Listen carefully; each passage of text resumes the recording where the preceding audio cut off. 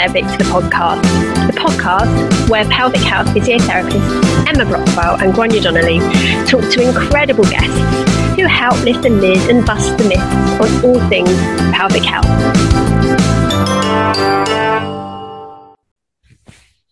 Hello everyone and welcome back to At Your Cervix, the podcast. Emma and I are really delighted to have a special guest join us today, all the way from the United States of America. It's Dr. Rebeca Seagraves. Some of you may be familiar with Dr. Rebeca Seagraves if you follow the fourth trimester care events that we did as a partnership between the Pelvic Obstetric and Gynecological Physiotherapy Association and the American Physical Therapy Association. But Dr. Rebeca Seagraves is a board-certified women's health clinical specialist. She has extensive expertise and experience in treating perinatal and pelvic health conditions in acute care, home health, and outpatient settings, including long-term hospitalizations for high-risk pregnancy and following perinatal loss.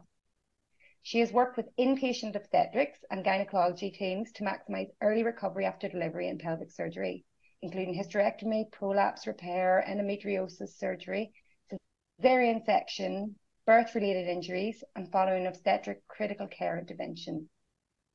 She's the founder of Enhanced Recovery After Delivery, an obstetrics clinical pathway that maximizes mental and physical function during pregnancy and immediately postpartum with hospital and in-home occupational and physical therapy.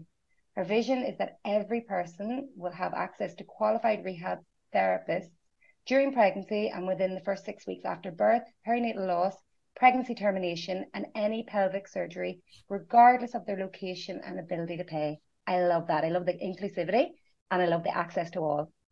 So we're super excited to discuss a little bit of that with you today, Rebeca. I wanted to start off by discussing your passion in increasing access to early or immediate postpartum support. Can you tell us a little bit about the importance and benefits of this and how you came about to develop your own service? Yes, thank you. And Grania, I can't express how excited I am to be with you today and to be speaking with you and Emma. But I actually really was exposed to early intervention quite early in my career. And it was actually with a completely different population. It was with women who underwent mastectomy and hysterectomy. And so before I even started working with the obstetrics population, I saw the effect of waiting too long to see those individuals who had breast surgery and also had their uterus surgically removed for cancer. And so I started treating lymphedema with a lens that we were waiting too long to treat this disease that really was not, you could not reverse it, after it led to a certain stage. And so what I discovered with that was, well, if we actually offered our services very early after surgery, within the first 2 weeks, we could work on range of motion. We could work on endurance before they were then exposed to other treatments like radiation and chemotherapy. And so when I, established a program where every woman after cancer treatment had a physiotherapist, occupational therapist evaluation within 2 to 3 weeks, I then really encountered that more populations really needed that approach, that not wait and see, but hey, you had a big open abdominal surgery to have a baby, a cesarean section. Why not offer you those same treatments, those same recommendations of even protecting your incision, of not being in a position that caused the incision to fold, which we would see a lot of infections come back to the hospital and a lot of postpartum depression around the extra care that was needed. And so I really in 2020 was exposed to the obstetrics population on the inpatient side for the first time in my career. I'd never really worked in the hospital as an outpatient pelvic health therapist or a women's health therapist seeing women primarily after cancer treatment. I never imagined that I would actually be seeing moms so soon after giving birth. And so in 2020, I took a very unique position because the role was just a women's health clinical specialist for our inpatient team. And I said, wow, that's odd. I've never heard of that. And so that's the first time I was exposed to that population. And what I saw, I couldn't unsee. I couldn't unsee the lack of care and information that moms were given, even after experiencing a very high degree perineal tear. I mean, the amount of pain that they were in to just position themselves to feed their baby I think that I thought that we could do much better. And so after that, I had to follow my passion for early intervention and education and expand our services to this population as well. Music to your ears if you're listening and you've had a baby. Because certainly in the UK, once you've had a baby, and this is no disrespect to any professional working within the postpartum sector, if you like, but the care just isn't there. I guess we don't have the resources, the funding, and if I speak purely from my own personal experience, I had an emergency C-section with my first baby and then a planned C-section with my second. And I got the bare minimum advice, you know, it was literally, you've had your baby, very good luck, but you're off on your own, you know, even to the point where I got myself up out of bed. I think I even remember helping another lady on the ward because she was struggling to get out of bed. And, you know, within clinic, we hear these stories all the time that actually a lot of the antenatal care that women receive is incredible. But once you've had your baby, you kind of fall through the net a little bit, don't you? So I wonder what sort of results are you getting with these women? What differences are you really seeing on the front line, if you like? Emma, you said so much there. I just, yeah, so there's so much to respond to. So a lot of our patient population in the inpatient side were women after emergent C-section. They were not at all prepared for having this major abdominal surgery. They were prepared to deliver their baby. And in that sense, they were really being prepared antenatally for a vaginal delivery. No one had really gone through, well, if this turns into a C-section, here's what to expect. So very early on, I noticed that even coming into the room, moms were positioned at an angle because no one had explained to them that at the 24, 48 hour mark, you really want to start to lie your bed down flat before you go home, because most of the time they weren't going home to a hospital bed. And it was at that time that we really started to notice that, well, right around where they had their incision, they were in this folded position. And for some of our moms, we really couldn't tell where their incision were until we actually laid them flat. And they, for the first time, could actually, you know, lift up the fold of skin, you know, maybe excess skin that was keeping the wound moist, and then really putting them at risk for infection. So it was that time that we really started to see that in that time period, that was most critical to determine if a mom might be at risk for coming back to the hospital, which we did experience. We experienced several readmissions because of surgical incision opening. And so that was a very kind of a very unfortunate, but very necessary way that we had to really establish our care on the team. Because other than that, it was hard to justify, because of a funding issue, physical therapists being offered within 24 hours after cesarean section. But we justified it by saying we could actually prevent readmissions. And that goes around the world. It doesn't matter what nation that you're in and what funding issues. If you can prevent readmissions, prevent the amount of work that someone is doing to get out of bed, right? Because they don't have the railing or they don't have the hospital bed at home, then what you're doing is you're setting that person up for success. So we were able to show the team that we could actually help with energy conservation as well. After a cesarean section, there was more blood loss, you know, so a larger drop in hemoglobin, which affects every part of the body, the fatigue, the CNS fatigue, the ability to even just carry your baby and walk in the room. And that's just taken for granted in that population, that not everyone is able to do that. And so by offering our services, we were able to improve function during the hospital stay and really have reduced their chances for having to come back. That sounds fantastic. And you've got my head spinning, wanting to ask so many questions. The first thing that comes to mind is that I guess it's a postcode lottery in the UK, because we would have that early intervention with the physio coming into the ward and prioritising the cesarean section deliveries, because there would be a bit of respiratory physio, which I think in the US is a different profession. Am I right? It's not the physiotherapists who do respiratory, chest, cardiovascular treatment. It's respiratory therapists here. Yeah, it's a separate profession. So we do that. And also there would have been advice. Now, it was a bit of a it depended when you delivered, because if you delivered with the weekend, there was no cover. So like some women got it during the week if they were Monday 9 to 5, other women didn't. So you can see there's a disparity there in access in that. But what I also want to know was, how did you talked about getting the funding and prioritizing it, and I suppose reasoning the benefits of it. How did those discussions go? Because I always know that change can be quite hard in hospital or bigger organizations. How did you navigate that, Rebecca? Teach us. Yes. So in 2020, this preceded a study that was actually published in 2021, and I'll talk about it soon. But it was by Bismarck and colleagues that actually was able to quantify the profits that hospitals in the United States, at least, gained from one cesarean section compared to vaginal delivery. So we'll discuss that. In 2020, it was a matter of cost avoidance. So we had to reverse, well, how much does it cost for someone to be readmitted to the hospital? And we don't want that. And so we used 3 case studies. I used 3 case studies at the time of moms who, after primary emergent cesarean section, all returned within a 3-month time period. So they returned within about 4 to 6 days of their C-section to the hospital and had on average a 9-day length of stay. We were able to take that data and say, on average, they had to receive another surgery, a wound vac placement to close the wound that had now opened, additional interventions because of the infection, and then close monitoring in the hospital for an average of 9 days. Had we intervened early on, we could have avoided those costs. So we had to really use a model that's been used in other patient populations, which is why we justify services after a knee replacement or after a hip replacement.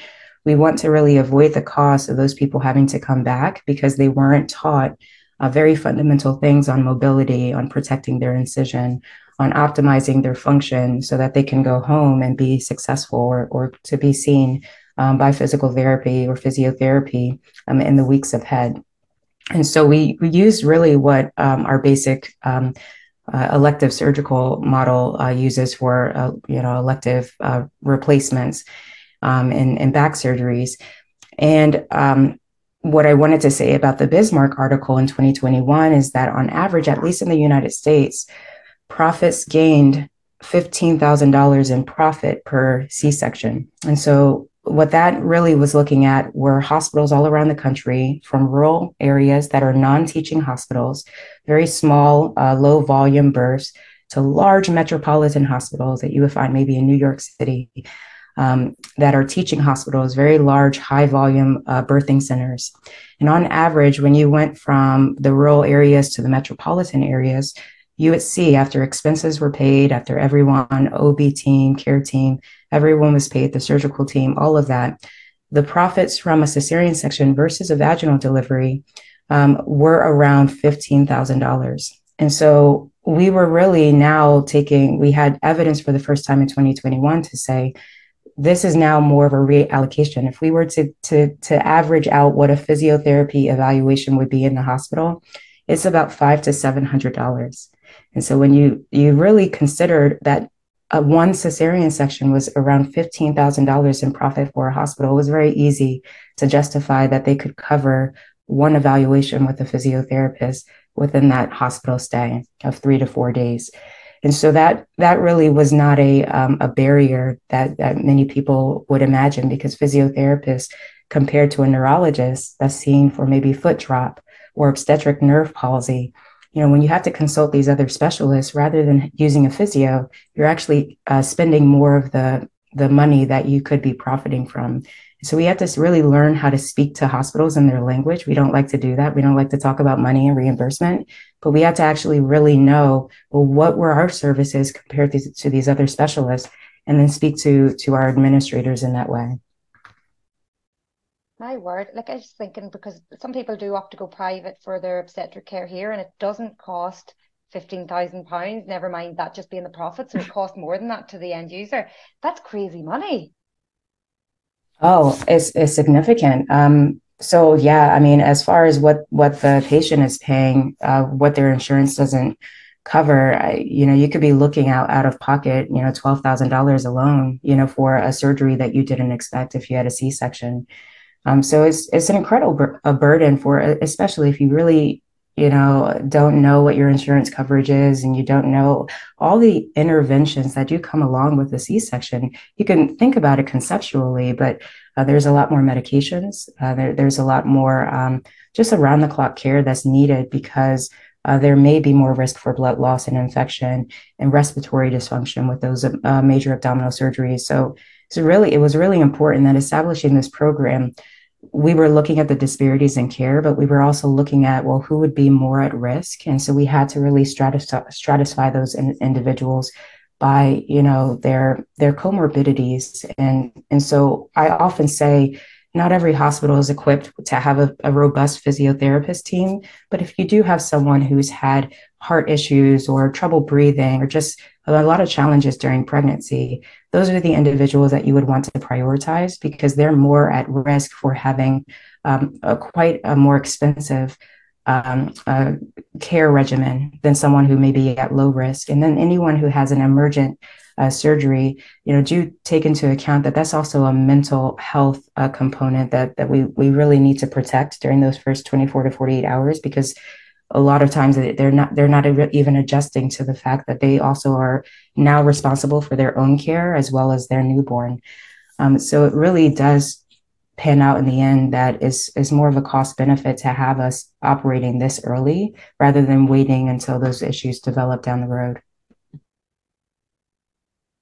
Yeah, and I mean, cost aside, if you are the woman receiving your level of care, it must be a game changer, not just physically, but you touched on mental health as well. The mental health benefits of seeing you must be huge, because it is a struggle. You're exactly right. When you're not expecting to have a cesarean section and you end up having that cesarean section, it's huge.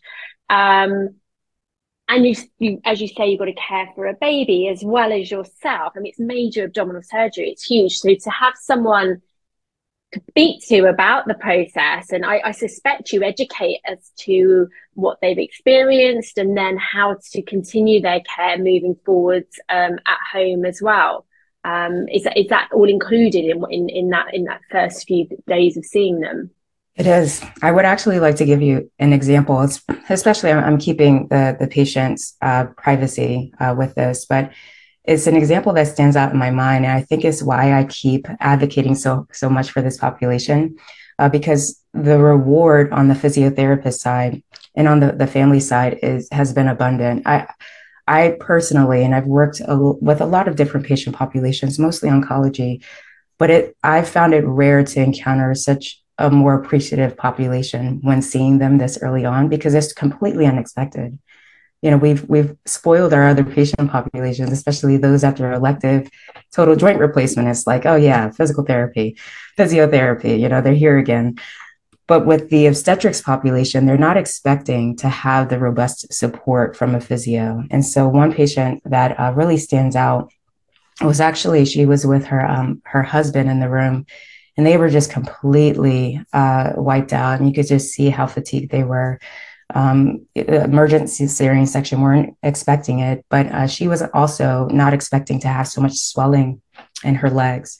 And so it was actually very difficult for her to walk. And then even to even have, her first bowel movement, to empty her bowel and bladder. It was just extremely painful. Everything just seems just so much more effortful.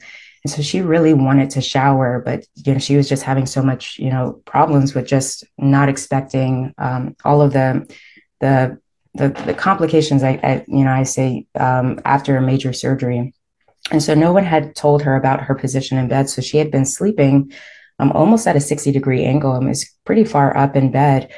And completely uncomfortable. So I, advised her, well, would you like to at least try to prepare yourself to go home to your bed that's flat, no rails? Would you mind if we take your bed down slowly? And she was so scared. She thought that would actually open her incision, because she had been in that position and she had, she was having a little bit of trauma with that. So we took it slow, and her husband was right nearby, but we were able to get her flat, and she had just this overwhelm of relief. I mean, her shoulders relaxed, her body relaxed. She was able to breathe. She said, I did not realize that this position it was actually making it hard to breathe. I felt like I was folded in two. I thought I had to be that way to protect my incision, but I feel like everything is able to stretch out. And so I taught her husband, what I would do normally for someone who had the swelling that she had is just to kind of gently from proximal to distal and then proximal again, try to massage, her legs. And it just felt, she fell right asleep. I think it was 5 minutes. And so I spent the rest of the session with him and just educating him because he could retain it more. He was writing things down, things that she just did not have the capacity to do. He was writing things down. I gave him handouts on what to do. And at that time, I had developed handouts for the entire inpatient care team, the entire, for the nurses to look over, for the physicians to look over, to make sure that what we were telling people was safe for them to do. And so these handouts involved even getting people in a butterfly position and having their hands overhead and actually having them completely reclined, teaching their partner, if they could, to massage, teaching them breathing techniques, even mild abdominal or pelvic floor, if they could sense that, just to help with sensation. And then especially we went into log roll. And so by that time she was asleep. So I was able to come back and then teach her that. But it was that first time, that first, sleep that she was able to receive that day in a position that really made sense for her body to heal, rather than putting the incision in this very restricted position for the duration of her time in the hospital.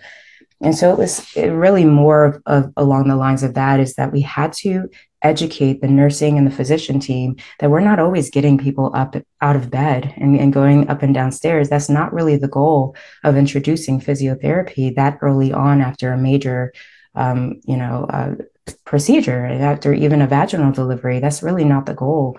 The goal is to really set someone up for success so that their body can heal in the best way possible, to teach them breathing techniques, to start to turn on their respiratory and digestive system. And then we can move on to mobility that really will be what defines their postpartum experience, because they'll be getting up multiple times without a nurse to help to care for their baby. And so that foundation is so important. That we lay down for people, and that the care team knows what our role is in that. As you say, even the support for the partner, I think that's huge, because people really do rely on the support when they go home. And I think oftentimes in our own UK system, the mother can be bombarded with information, but as you say, they're tired, they're sleep deprived, they've been through a huge roller coaster to get to the point that they're at. How much are they retaining? But one of the things I'm really interested about, when you were telling us a little bit about enhanced recovery after delivery, there's physiotherapy and occupational therapy involved. And certainly in the UK, Emma, and you can correct me if I'm wrong, I don't think, unless there's a really specific specialist need, occupational therapists wouldn't typically be involved in obstetric care. So tell us a little bit about that and what the different roles are. Oh, absolutely. So OTs, I advocated for them honestly, before I even advocated for another physiotherapist to be on our team. So an occupational therapist, really their role is quite holistic in nature. And I'll give you really some core examples. I had a lot of trouble teaching people just modifications just with showering. Showering is a very energy demanding activity, especially if you've lost considerable amounts of blood. When I quantify things, we're using milliliters. So, anything over 1,000 milliliters after a cesarean section is considered hemorrhage. Over 500 is considered vaginal delivery, but that's not taking into a person's weight. It's not taking into consideration their personal factors. It's just taking into consideration what type of delivery they had. So I've had individuals who, after a cesarean delivery, lost nearly 2,000, 3,000 milliliters of blood. I mean, again, with transfusions, and that kind of helps to reach homeostasis, but it's a very significant energy draining event. And now they're standing in a shower. They don't have a shower seat. And so I had to consult. I was on the phone so many of my visits with an OT that was in the hospital, but wasn't on the obstetrics unit, for really relatively the same issues that we had all over the other hospital. After general surgery, we would have an OT to make recommendations on durable medical equipment like a shower seat, on ways that they can modify their activities, because these individuals also have to prepare either newborn, if they are storing milk, or preparing a bottle. Not all of our moms have a robust care team. Some of our moms were single moms and they had multiple children at home. And so they still had to care for those multiple children, make meals, get themselves dressed. And so after, major abdominal surgery, Emma, you can imagine with your own experience, just bending over and putting on your socks. It was, we didn't have reachers and grab, devices that they could actually use to make that much easier for them, especially if the baby's clothing dropped on the floor. And hemodynamically, they were unstable. And so they would get dizzy if they were bending over. So I really started to advocate pretty early on in my career with this population for OT services to be involved, because they were really looking holistically at the activities of daily life that this individual would encounter. Simple things of just, dressing their baby, or being able to carry their baby, or carry laundry up the steps. I think that they really do more of a holistic role. And I think that for me, the first encounter that I had actually co-treating with an occupational therapist in the postpartum setting was with the mom who had lost her baby. And so this mom had a very long antenatal stay. She was on our high-risk pregnancy unit. And so she was receiving gifts of clothing for her baby. And I remember not doing anything that, in terms of like what a physiotherapist would do. I remember just kind of standing in the background, watching the occupational therapist fold this woman's baby's clothes, because she still identified as a mother. And that was the first time that I realized, we define postpartum as a mom who is going home with her baby. We don't really include those individuals who have lost their baby. And here this occupational therapist was on our obstetric unit, folding this woman's clothes that she had received for a baby that was not born alive. And so I really now, I appreciate the role that occupational therapists play with mental health, no matter what delivery outcome a person has had, and just with the holistic care needs that they have, and just conducting activities of daily life. Newborn care is an ADL, and they really do enable and empower people to care for themselves and their babies and their mental health in a way that I can't say that other disciplines do so well. That's built into their role. Oh, yeah. I mean, you touched on something huge there, and that is, I think, how we don't, sadly, offer women who have lost their babies adequate support. Again, not through any criticism, but that again just doesn't seem to happen. And I wonder how much time do you spend with women who have sadly lost babies postpartum? Do you go into their homes and offer them support along with the OT, as well as just within the hospital setting? You will join them, will you, and help support their recovery in those early days? Yeah. So in the hospital, I've actually spent probably more time with moms who have lost their baby. And there's a specific reason for that. And I'll answer your question about home visits. But there's a certain endorphin boost when a mom has had a baby, like even through pain. I think it just is something that just lessens the pain and maybe the memories and the trauma of birth when they're holding their baby in their arm. Those endorphins are not released, though, for moms who have lost their baby. Their pain is much more acute. It's almost like the center of their world.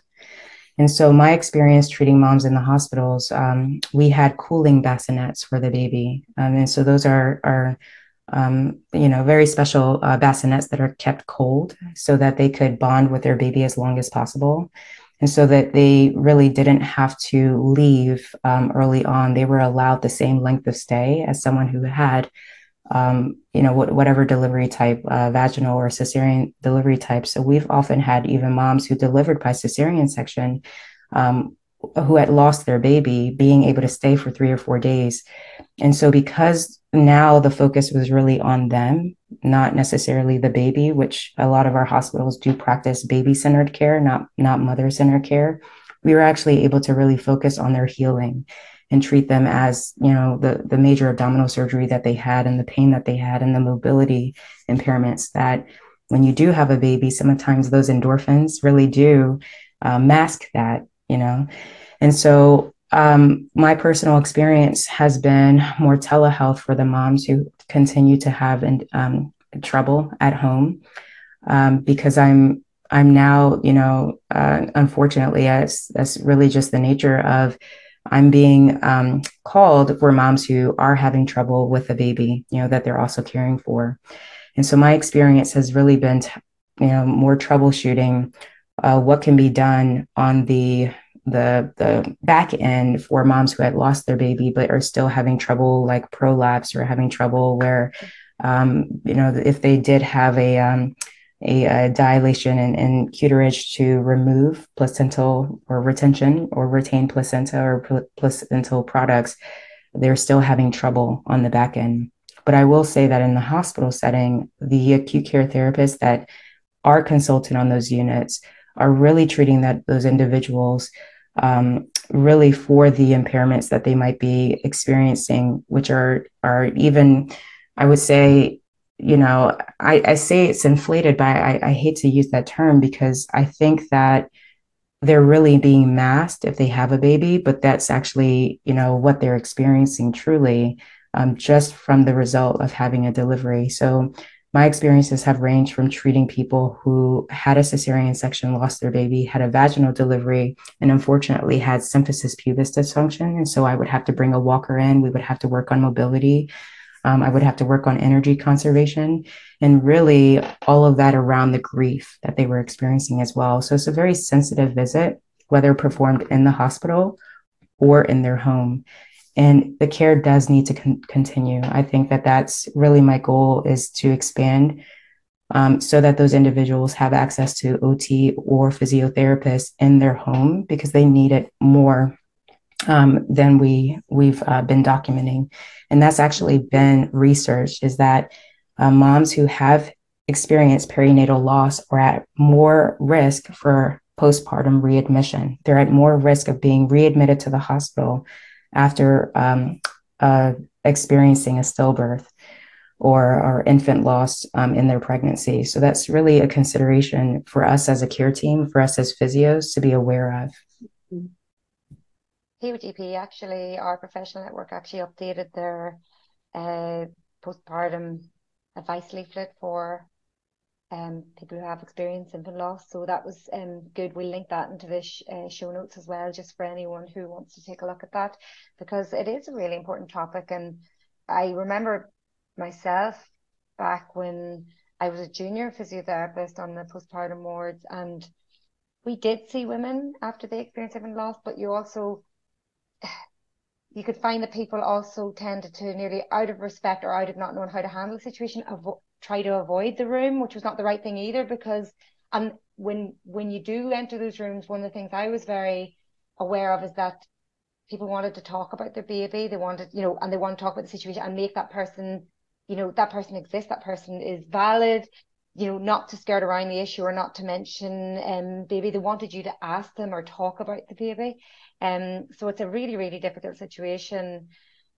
Oh my goodness. But that's one of the populations that we can see that can sometimes be marginalized. But one of the other populations that I'm very aware of in the obstetric and perinatal community that you have brought great awareness to, Rebecca, because you've kindly let me use slides of yours in the past and things too.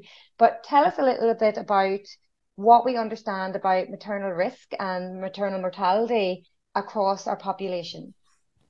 Yes, this is a very sensitive issue, and I'm quite I'm really finding the latest report challenging to read, because in the United States, at least, we break up our population into the dominant three races: white, non-Hispanic, Black, non-Hispanic, and then Hispanic.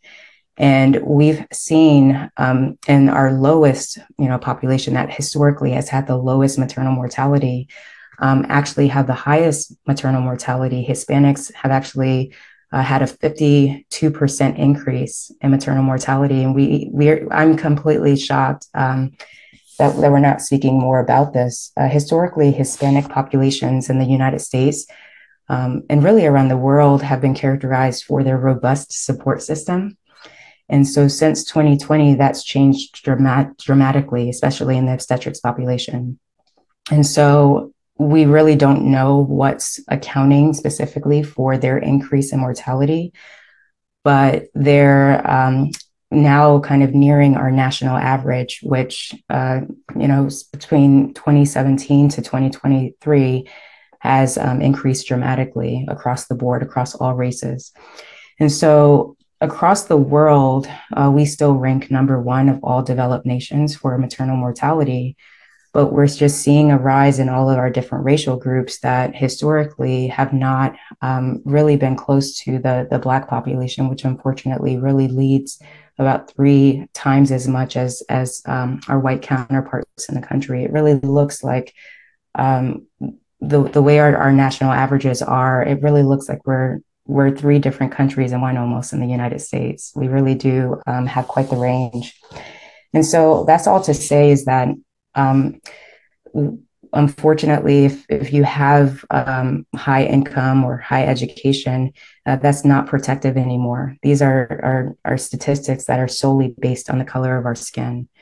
And so, for obvious reasons, it's something that interests me very much because, if I go into a hospital, I'm at just as much risk for my skin color, 3 times more at risk of my white counterpart who has the same degree, who has the same income status, geographical living location. I'm at more risk still just based on the color of my skin. If I go and I have my baby and I do what's considered standard of care interventions, it's no longer protective to be in a high income or high education level.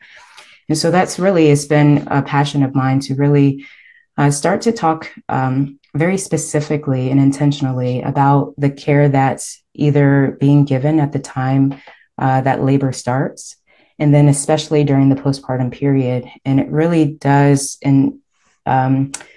intrigue me that because around 80% of these maternal mortality deaths are now considered preventable, what about the prevention side are we missing? If we're now accounting that 80% of these deaths are preventable, which is completely significant to me, what could we be doing in the postpartum period? And it still supports the use of physiotherapy and occupational therapy in that very critical postpartum 24 to 48 hour time period. Most of the deaths that are occurring, over half the deaths that are occurring across the board, across the world, are within the first 6 weeks.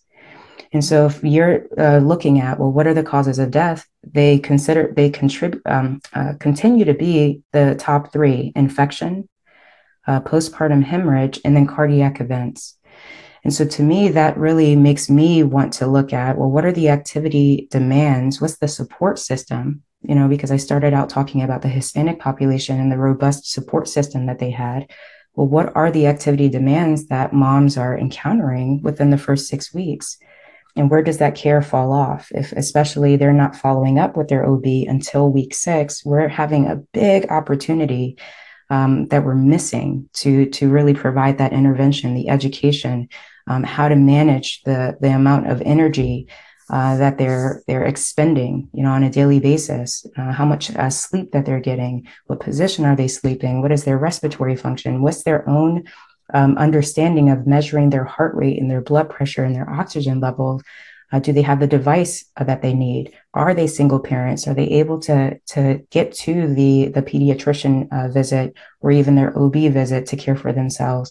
And so it really is a critical time period that I think we as physios, because we ask those questions and we're very intentional about the home environment and the support system, is that if we're on the care team that early on, I think that we could actually be very pivotal in looking at what are the risk factors for those individuals and really reducing the disparities that people have who don't have robust care systems to go home to.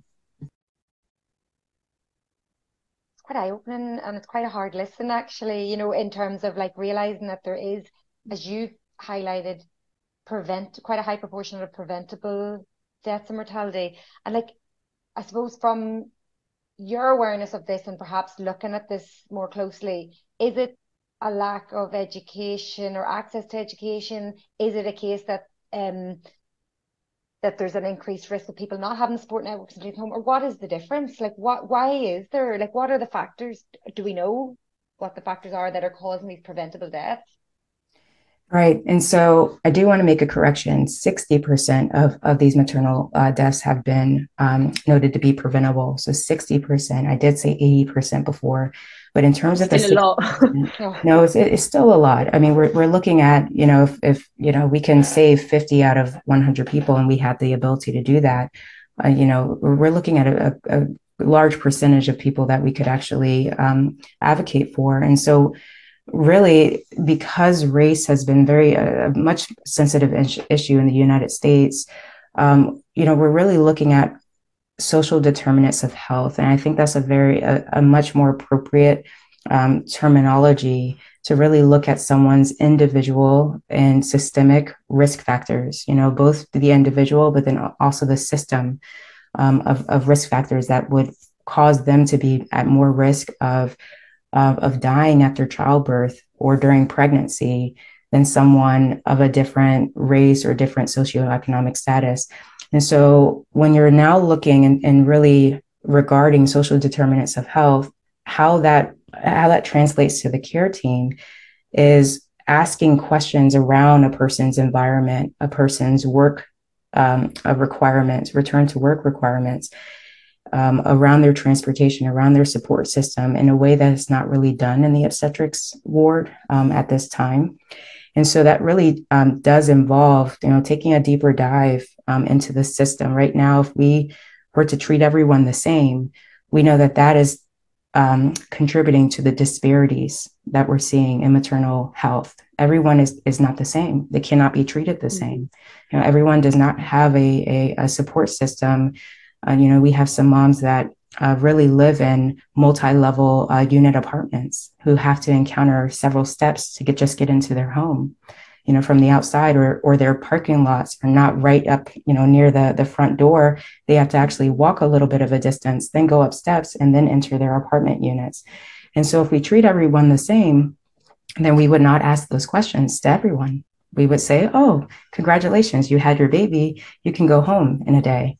And so that's the problem, is that equity is not equality. We really don't, we want to get away from equal care, because equal care would continue to just go on as we are, you know, ask the same questions, give everyone the same treatment. And that's really a big contributing factor to these deaths, is that for me, I should be treated individually based on my either risk factors, based on my support system, based on my comorbidities, and that should be taken into consideration. And I think that by withholding occupational and physiotherapy care, I think we're withholding a big piece of the care team that really goes deep into someone's environmental and contextual factors in terms of their priority or their ability to be successful after having either a surgery that's been unexpected or having a delivery outcome that's been unexpected.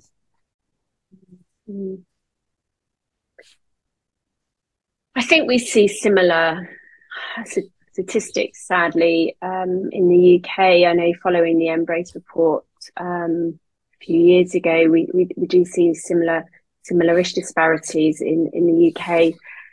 I'm just wondering, you know, almost the work you're doing is almost life-saving in so many ways, isn't it? It's quite mind-blowing, the work you are doing.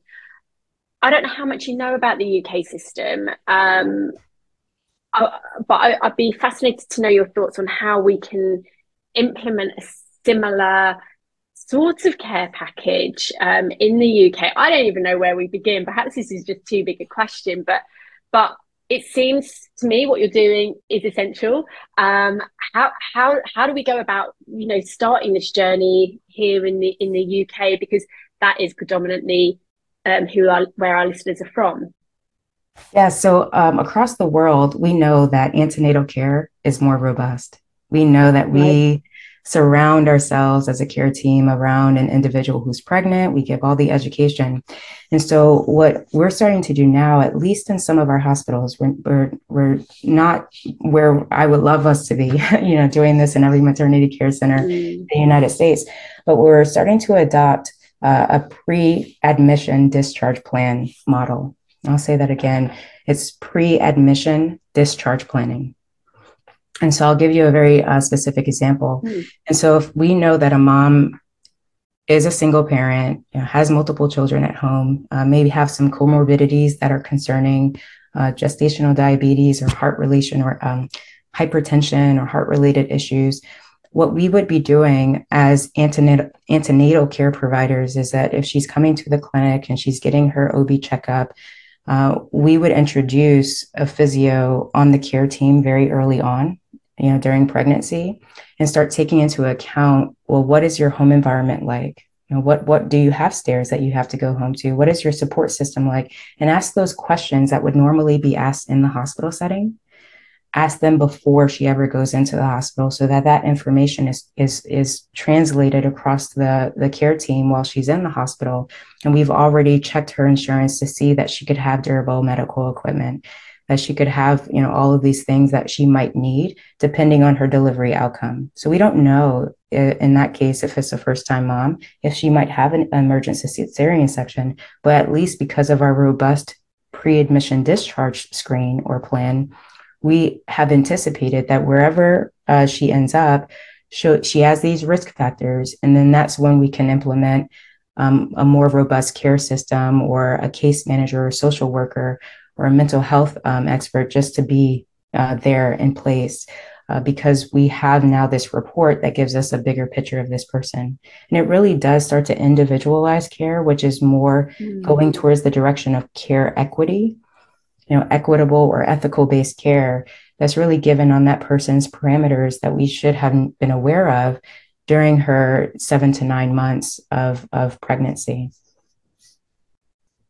Unbelievable. So the key things that I'm hearing today, which really take all my biases and it kind of goes across all our approaches, no matter what area we work in, but we're talking about individualized care, no blanket care provided, the need to contextualize things and know about people's individual circumstances and to apply appropriate questioning and intervention as required, and equal access to all, including mothers who have perhaps lost a baby, mothers who have chosen to terminate a pregnancy, because again, they're going to have physiological changes and context-specific things that still require care within a perinatal context. And also you mentioned even women in terms of regarding affordability. So we need to be able to provide or come up with streams where people can access care if it's something that traditionally only those who could afford it could access. So that's really important. And that's something that I'm sure Emma and I would echo here in the UK, that we want to make sure that there's equitable service across the UK, because again, it's a postcode lottery. Some trust regions have really nice funding and services and others don't. And particularly I'm a rural area and 2 hours to my nearest centre, big centres. So what does that mean for if I'm in a high risk pregnancy or something goes wrong? I have to be blue lighted up the road quite a bit, and there's all those considerations. But it's been fantastic, and I think you're a huge voice for raising awareness about the importance of early access to care, but also the inequity that exists with certain subpopulations. And that's something that I think we need to talk about more and more, because it needs to be repeat conversations. It needs to be brought up because things need to change. Rebecca, you're a fountain of knowledge, and a lot of people listening here today will be eager to find out more. Where can people find you? So tell us a little about your handles or websites or anything. Yes. So I'm more prominent right now just through the enhanced recovery after delivery work. So if anyone, just even search for that term, they'll find a lot of the work that I'm doing. We just published our paper under the Journal of Women's Health and Pelvic Health Physical Therapy in the United States. That's initiating occupational and physical therapy in the hospital after birth. And so that's our publication. I'm working very hard, at least over the next month, to make open access so that there's no burden of cost for individuals, professionals around the world who want to implement those services. I give a step-by-step model of how to do that. Also, it's a lot that's pulled from the enhanced recovery after delivery pathway. So I included the clinical pathway from antenatal care to postpartum care, from hospital to home. And then also we have algorithms that really direct, if a mom has experienced this, here's what you do in terms of referring to an OT or a PT. And so if, people want to find that, again, that publication that's on the Journal of Women's and Pelvic Health Physical Therapy, but then a lot of my work is under enhanced recovery after delivery. Fantastic. We'll put those in the show notes. But we want to basically invite you back at some stage in another season to give us an update and to see if we've managed to change anything UK side. Me and Emma like just changing the services, but and we hope that will happen. And again, I look forward to picking up on our 4th trimester care around the world event at some point where we can do something else and see where everybody is around the world at present. But as always, it's been fantastic. You're a breath of fresh air, and thank you for giving us and our listeners your time. It's been an honor. Thank you so much. Thank you so much for tuning in. We really hope you enjoyed this episode. We'd love to hear your questions and feedback. And of course, if you love the episode, please leave a review and tell your friends and family all about the podcast. You can contact us on Instagram at @yourcervix_the podcast or Twitter @yourcervix_PM.